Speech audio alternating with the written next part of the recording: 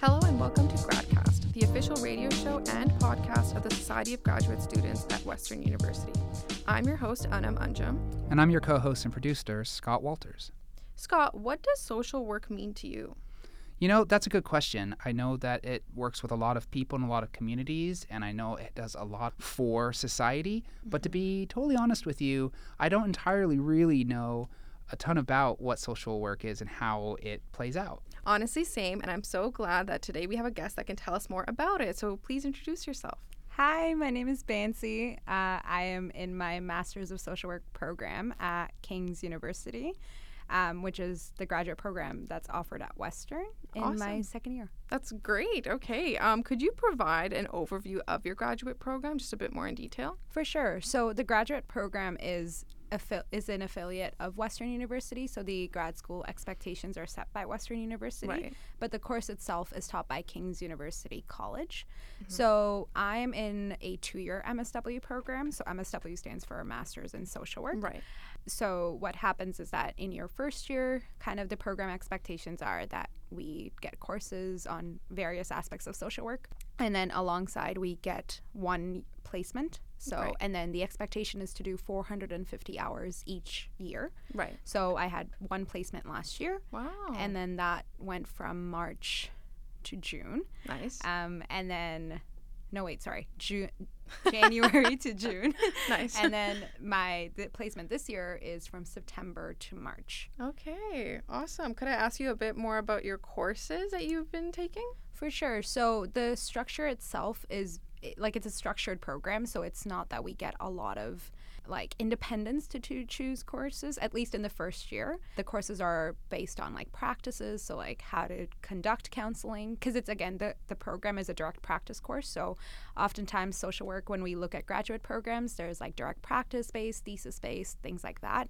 With the way the program is, the first year of the program is very structured, so you don't get a lot of independence to choose the courses. The syllabus is kind of outlined for us. So in my first year, first term in particular, I had courses on how to do direct practice, what are the ethics, what does it mean to work in a multidisciplinary setting, and critical reflection practices on that, which is something we're doing right now, and then how to do administrative and supervision and things like that. So those are kind of the stream. It's with the way the social work profession is, it's because it's so multidisciplinary and it's so broad, our courses are kind of giving us insights into little bits of everything. So yeah. That's very interesting. That is very interesting. You know, something I just want to ask real quick is, you say you're over there at King's College. Mm-hmm. We're here based at the main Western College right now. I'm just curious, how is it over at King's? It's really great. It's definitely smaller than I think Western main campus, for sure. And I think there's perks to that, to be honest, as well, because it's the community itself is very small. You find that certain aspects to you don't have to wait as much for certain things. Right. Now, granted that our program is also relatively small, so there's also advantages with that. But I think many grad school programs are very structured to be a small population. So I've heard it's a beautiful campus. Oh, as well. it's very beautiful. I've actually never been there, but I would recommend. I need to go now. I definitely need to. So is your placement also near King's campus? So with placement, it's kind of like a matching process. So our field coordinator and our program coordinators kind of take the lead on that. So what we do is we present our resume, we complete this document that they provide us with what are our expectations with regards to placement. And then based on that, they'll send our resumes over to practices within London, or if you have certain preferences on if you have a vehicle, or you want to practice, or you want to find a placement in Waterloo or Stratford or something nearby, relatively close to London, they kind of keep that in mind, and then based on that they match you. So if I was to talk about my placement last year, it was a program that King's actually created amidst the pandemic called the SAFE program. So I was doing remote counseling for the 6 months that I got to do my placement. And then this year, I got placed at a community organization in London called Family Services Thames Valley. So there I'm a student counselor. So that's about 35 minutes of a commute. So Okay. you kind of get to do a little bit of both. That's great. So you're a social worker or a social worker in training and a psychotherapist. How would you divide those roles in the terms of your work? So the word psychotherapist, it's a governing word. So it's a licensing word. So social workers also have the capacity to call themselves a psychotherapist. Not every social worker calls themselves a psychotherapist, because many social workers don't want to do counseling as their main role, right? Many social workers want to go into the role of advocacy. So in that sense, they may not want to take on the psychotherapist title. Whereas in my case, because I like to do counseling, I would, once I do get licensed, granted, because I do not have a license yet, I would take on the psychotherapist title along with the social work. So it would be psychotherapist, social worker. I see. Right. Wow. And what made you want to pursue a career in social work and becoming a psychotherapist? Well, I think it was my interest in psychology. I think watching like criminal based shows. It's always the shows. It's always the shows, which just made me really interested in like thinking about like why the mind works the way it does, and like what about the mind, and like why do people like act in a certain way, and kind of just a very, psychology rooted based interest. And then in my undergrad, I did a double major in psychology and biology, and so because of that, I think I became even more interested in taking on the psychology route.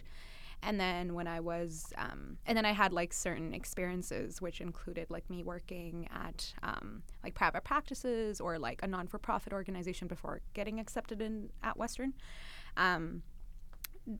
That just became like even more clear that this like counseling was the route I wanted to take on, because counseling also involves you having to, there's like an emphasis, or at least on my end, the way I kind of see it is that I kind of get to enact those similar like interests in that sense. But in the way of like I get to support someone in need, and I get to do that. Oh, that's so nice. Wow. So was there ever any like pivotal moment that made you realize this is the career? Because there's so many careers that like psychology could work into, but was there ever a time that you were like, okay, no, it has to be social work? I think yes, in the sense of, I think the most pivotal moment was when I started working at the non-for-profit. I was working in the role of a career counselor. So again, it wasn't like clinical counseling per se, but it was in the route of career counseling. And when I was working in the private practice, I kind of got to see both like the counseling clinicians, the psychotherapist clinicians who might have done like a more counseling based graduate program, and then I got to see social workers in action as well. And I kind of noticed how social workers get to wear multiple hats. And I personally find this, I hope that this doesn't bring objections to anybody else who's listening, but this is my view, that I think social worker allows you to have a lot more independence with choosing how it is you want to go about it. I think counseling also offers a really great route, and I think it's really a great program at Western. But I think with social work, you get a lot more, I think, independence of choosing how it is you want to practice that profession.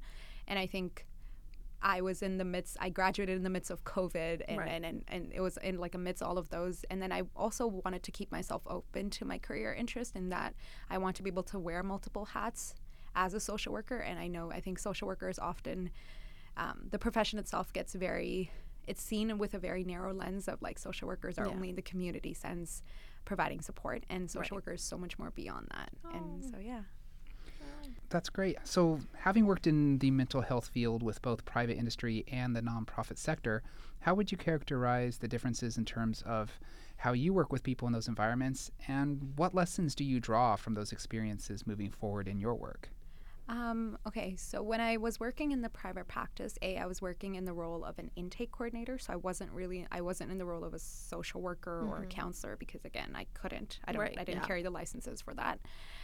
So in that, I think one of the key things that I noticed was how private practices in general have a very profitable model. They work with that aspect, right? So the fees and things like that are substantially high, at least where I was working.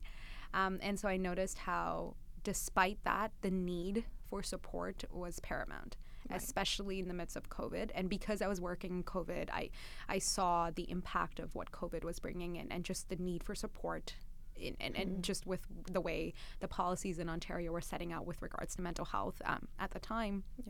I got to see that. And then when I was working in the non-for-profit, what I also noticed was, again, that same need was there. But then I got to see how different aspects of the community, so for instance, like the Ontario Works program or the ODSP program that kind of provides clients or need like additional support with income and things like that, I kind of got to see how counseling doesn't necessarily have to be coming from like if someone's struggling with anxiety or depression, but counseling can be beyond, like it can, there's Right. multiple aspects to counseling. Yeah. Does that No, it makes sense. Absolutely. Yeah. Okay. Oh my gosh.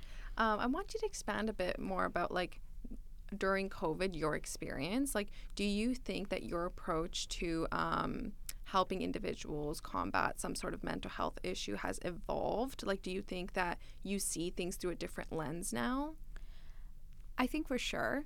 I think when we think of COVID in general, now that we've come out, and to be honest, I think we're still grasping in terms of coming out of it, and I think there are still things that are ongoing. I think I see mental health not just it being like binary approach, whereas it's more on a spectrum, right? So many times I've heard different politicians or different, various influencers kind of having this idea that, oh, mental health is just, folks who are struggling with anxiety or depression, and it's so much beyond, and it's so much more than that. Yeah. Oftentimes there's multiple layers that are, resulting in that person having those mental health struggles. And oftentimes I think in the community we tend to forget, and this is where the social work lens comes in, it's that there's so much more beyond than that person, looking at the community, looking at their family dynamics, looking at the structure of where they are in the community. So again, bringing that community piece into it, like, so that, the lack of income, the lack of employment, the lack of support, from community programs is what's probably leading to that client struggling with anxiety or struggling with depression. And I think we also, in the midst of COVID, really characterized mental health with that person. So it's like person A has anxiety. It's like Bob with anxiety. And it's not like that, right? Like the person is beyond their mental health piece. Yeah, of course. And so I think with COVID, what I realized, or at least I recognized, was the fact that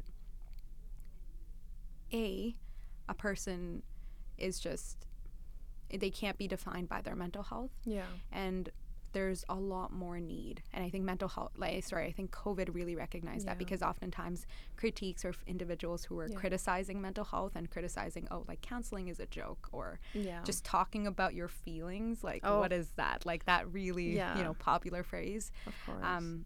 You kind of, at least I, in my context and from the culture, like if I consider my cultural lens, I think especially in my culture, I got to see how like, even there was a recognition of like, yes, like mental health is important, and talking to someone does help. Yeah. No, I think the cultural lens is so important, because I do think that certain communities and cultures kind of like are a little bit more dismissive related to mental health than others. And have you ever witnessed that? Like even working with certain individuals from different groups, like is it hard to work with that?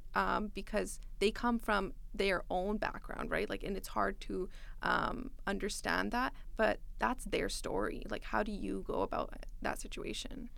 I think, yes. I think, again, this is where, again, I feel like, I don't know necessarily know if this is like purely social work. I'm sure counselor, like folks in the counseling program also get told this. But again, it's in social work, like you're kind of seeing not just the client, but them as a whole, right? Like, so the community piece. So like to what you said, of course, there's like many cultures and many, and I wouldn't necessarily characterize one particular culture to that. Like, I think there's folks within a culture that really emphasize that. So I wouldn't necessarily like categorize culture A as like being against mental health, and culture B, not that. But I would say, like, again, based on my experiences, yes, I have seen many friends, to be really honest, and colleagues who have struggled with mental health and not being able to vouch for that, the fact that they need that mental health support because of the family that they're in, and just regards to like just with it being, again, a disregard, right? Like mental health is like, you can't like go get a job, like then you'll stop being depressed, like again, it's extremely problematic. And I think if that gets perpetuated within a culture, which is often the case, many individuals then become very ingrained in that, and then based on that, what tends to happen is that individuals who may even need the support because they don't have that support system at home, for instance, again, I'm very like, again, making this very like structured, but I'm sure it's beyond that, but I think what then tends to happen is that then that individual won't reach out for mental health, and then they continue to struggle. And then oftentimes what that can lead into is them also having negative views on mental health supports in general, when in fact it's kind of that they needed it at a certain time and they didn't get that. And so that's great. Bansi, you just mentioned the holistic aspect. So I know that you are interested in the holistic approach that social work provides. Can you explain what that means to you, and how this applies to your work and your future goals or your personal mission in social work? I don't necessarily know if I have like a personal mission laid out because I'm still in my final year. So I feel like hopefully by June of next year I have like a holistic or like a action that I want to kind of take on. But I think when I say holistic piece, it's just about recognizing that as a social worker, I am not the expert in the room. When even if that's me doing a counseling one-on-one, or whichever practice I'm in, right? So even if that's in a community context, right? Again, social work involves you working with someone, whether it's in the aspect of counseling, whether that's in the aspect of advocacy, whether that's in the aspect of just providing support or being in a managerial, kind of position. Again, the involvement is you working with someone. So that holistic piece has to kind of, for me at least, the way I see holistic is just me recognizing that I'm not the expert, which then allows me to let the client be the expert, which then allows me to kind of consider the client, not just like consider them as a whole, right? Like consider the context of where they're coming from, and then also being able to like be okay if I'm making a mistake, or if and allows me to not make assumptions, because I think oftentimes what tends to happen is that the minute you start making assumptions, at least I think, you put yourself being the expert, right? And me being holistic is just kind of keeping in mind that I get to wear multiple hats. So even in the aspect of counseling, rather than kind of using one particular modality, I kind of prefer to use various elements of different modalities and again based on what the client's needs are and what kind of support I can provide. Wow. That was so powerful. Oh my gosh. Really? Okay. Yeah, I really like that. So just talking about your like holistic approach and stuff, do you have any sort of like long-term goals within your career? Like I'm sure like you're not even done your program. I understand that, but I'm sure you can like look through and be like, okay, I think I want to achieve this somewhere down the line.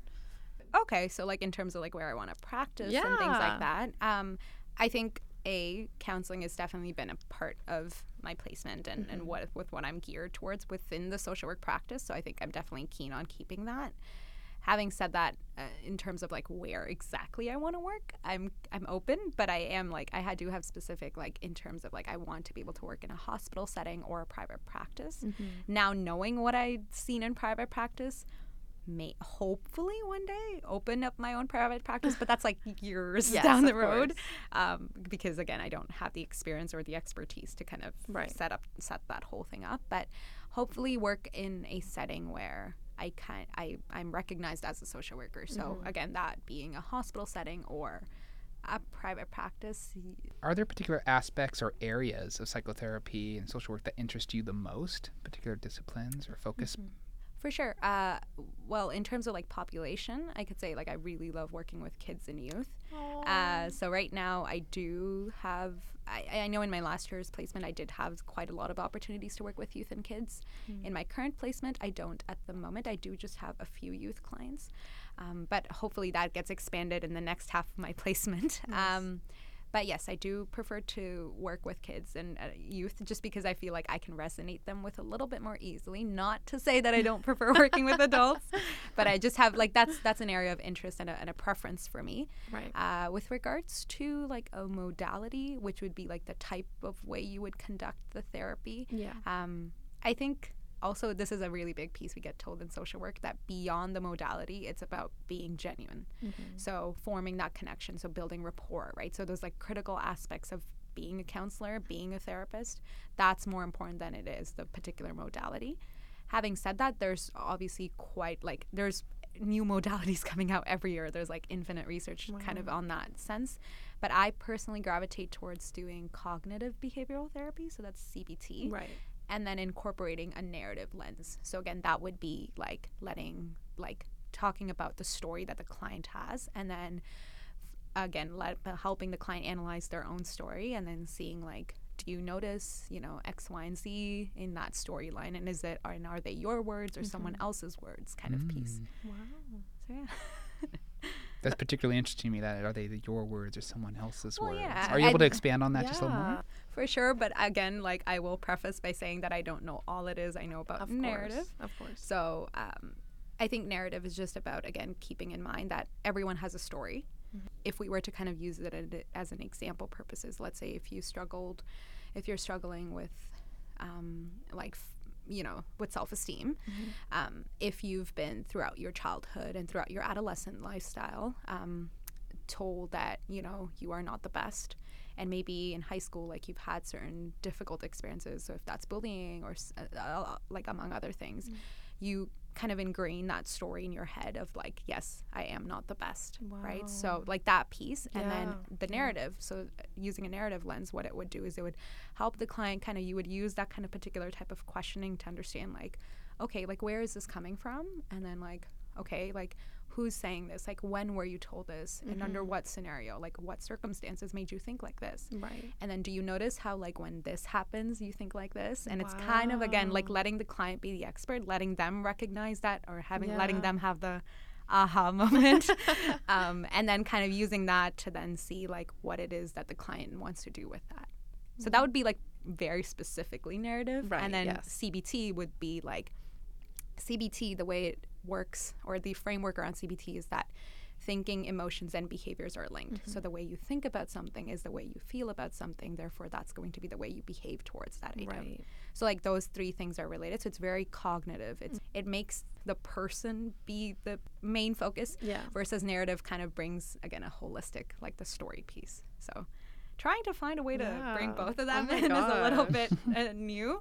But again, that's what I'm learning in my placement with my supervisor. So. Cool. Wow, that's absolutely fascinating. I'm not going to lie to you. So in your placements, have you gotten the opportunity to work with kids and actually like practice these things? So in my placement last year, because it was my first placement, I wouldn't necessarily say I was like using both of those. Right. Because again, I'm like, placement involves a lot of self-learning. Of course. And those pieces, right? So you're learning, you're talking with your supervisor, all of those things are happening. Yeah. So having said that, at the time, yes, I would.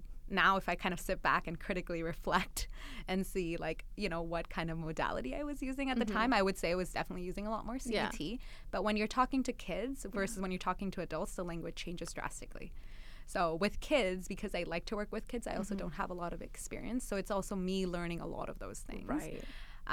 With this year, and because now the placement is an advanced placement in comparison to last year's placement, this year, of course, I'm already learning like so many things. Oh my gosh, can't imagine. So January onwards, hopefully, I've been able to shadow some of my colleagues in my placement and in terms of how they work with kids, which is really great because certain ways you talk to kids, certain concepts and things like that, kids, again, don't have the vocab, right? Again, depending on their age, and they don't have enough their frontal lobe hasn't developed enough to like have all of those words and phrases like to know that like oh, I feel like this because I'm sad, but like what is sad to like a 10-year-old versus like a 40-year-old, right? Like that's very different.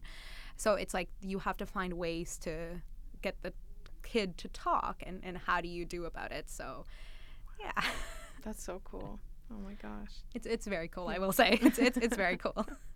So in addition to being your program, you're also a student therapist, and I know you've talked about your placements, but can you talk a little bit into what that means? Like, what does that mean in your clinical setting to be a student therapist, and how directly are you able to be using what you're learning in your master's program in that position? So with regards to me being a student therapist, what that means is that I do get to see clients, but they are foretold that like when they are engaged in the intake process, at least this is how it goes in my placement. I can't speak about every single placement that exists, and you know, like that's very arbitrary. Yeah. But when I talk about my placement in particular, when the intake process is happening, the clients are asked, oh, like, are you comfortable to work with a student? And then, you know, the intake is done where they kind of, you know, briefly share like what it is they're coming in for, like why are they seeking counseling support.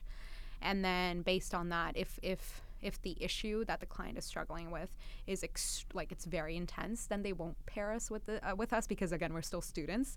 They want to kind of make sure that we're comfortable first, and then kind of introduce us to like different heavier topics, maybe associated with trauma, for instance.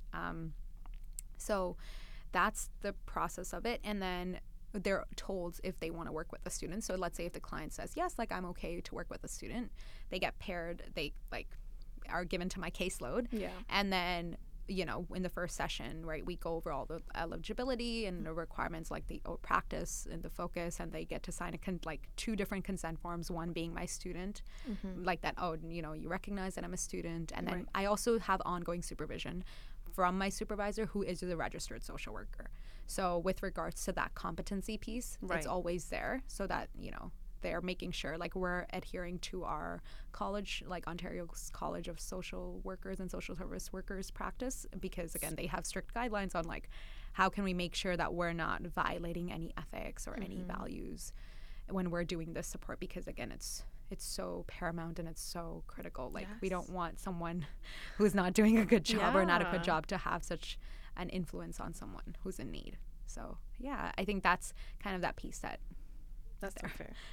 How does a kid consent to something like this? I just don't know how that happens. If I'm being honest, like, is the parent also involved, and is there somebody else also consenting to this? So when the client is a kid, there's different, again, with our practice, it looks very different, right? So when it's a kid or when it's a youth. So in general with kids, the way it is that you need to get parental consent. Right. So now then the situation becomes even more maybe a little bit, I don't want to say difficult, but it becomes a little bit all intense when the parents are not together, for instance, or they're separated. Then you again have to get consent from both parents, right? And if there is like a custody agreement, then we need that custody agreement again, like, because obviously kids are right. It's kind of that piece where like if you go to a doctor's office, right? What's the expectation when the kid is coming in? You need consent. Yes. So kind of you're following that same protocol and guidelines. But for the first session, usually with kids, the first session is always with the parents. Right. So that you kind of get an understanding of, okay, like what it is, you know, how it is like with the kid and, you know, the parents' expectations with regards to counseling and that kind of stuff. And then the ongoing sessions are with kids. Parents can be in the room if they choose to. They don't have to be always. Again, it's up to the client, and yeah. Okay. Oh my gosh. I just want to zoom out from just your practice right now and ask you if you have any advice for anyone wanting to go into social work and pursuing a career as a psychotherapist. For sure. I think number one, with grad school in general, do your research. I think that often tends to get ignored, especially in undergrad. Like, yes, I want to go into counseling. I'm just going to apply to the program that's closest to me, or like, you know, whatever the case is. Do your research. It's very important for you to know if you're going into a thesis-based program or a direct practice. If you want to be able to practice, then a direct practice program is maybe a bit more beneficial. Versus if you prefer to doing a thesis, maybe later on you want to consider doing a PhD, then the thesis route might be a little bit more suited, right? So yeah. Okay, wow, Thank that's you. such solid advice. Okay, we are just about out of time. Thanks so much for coming on, Bansi. You're welcome. If anyone wants to learn more about your research, is there a website they can go to, email they can reach you at, or do you have any social media that you would like to share? For sure. I have my LinkedIn, which is really great. I do have my Instagram as well, but that's not necessarily professional. But yeah, sure, if you want to be friends or so. But Okay, so we'll put that in today's episode description. This has been GradCast, the official radio show and podcast of the Society of Graduate Students at Western University. I've been your host, Anam Anjum, and my co-host and the producer is Scott Walters. We've been speaking to Bansi Javia about her program. If you'd like to be involved with the show or get in contact with us, email us at gradcast@sogs.ca. You can follow us on Instagram, Facebook, or Twitter at GradCast Radio. To listen to us, we are on Radio Western 94.9 FM.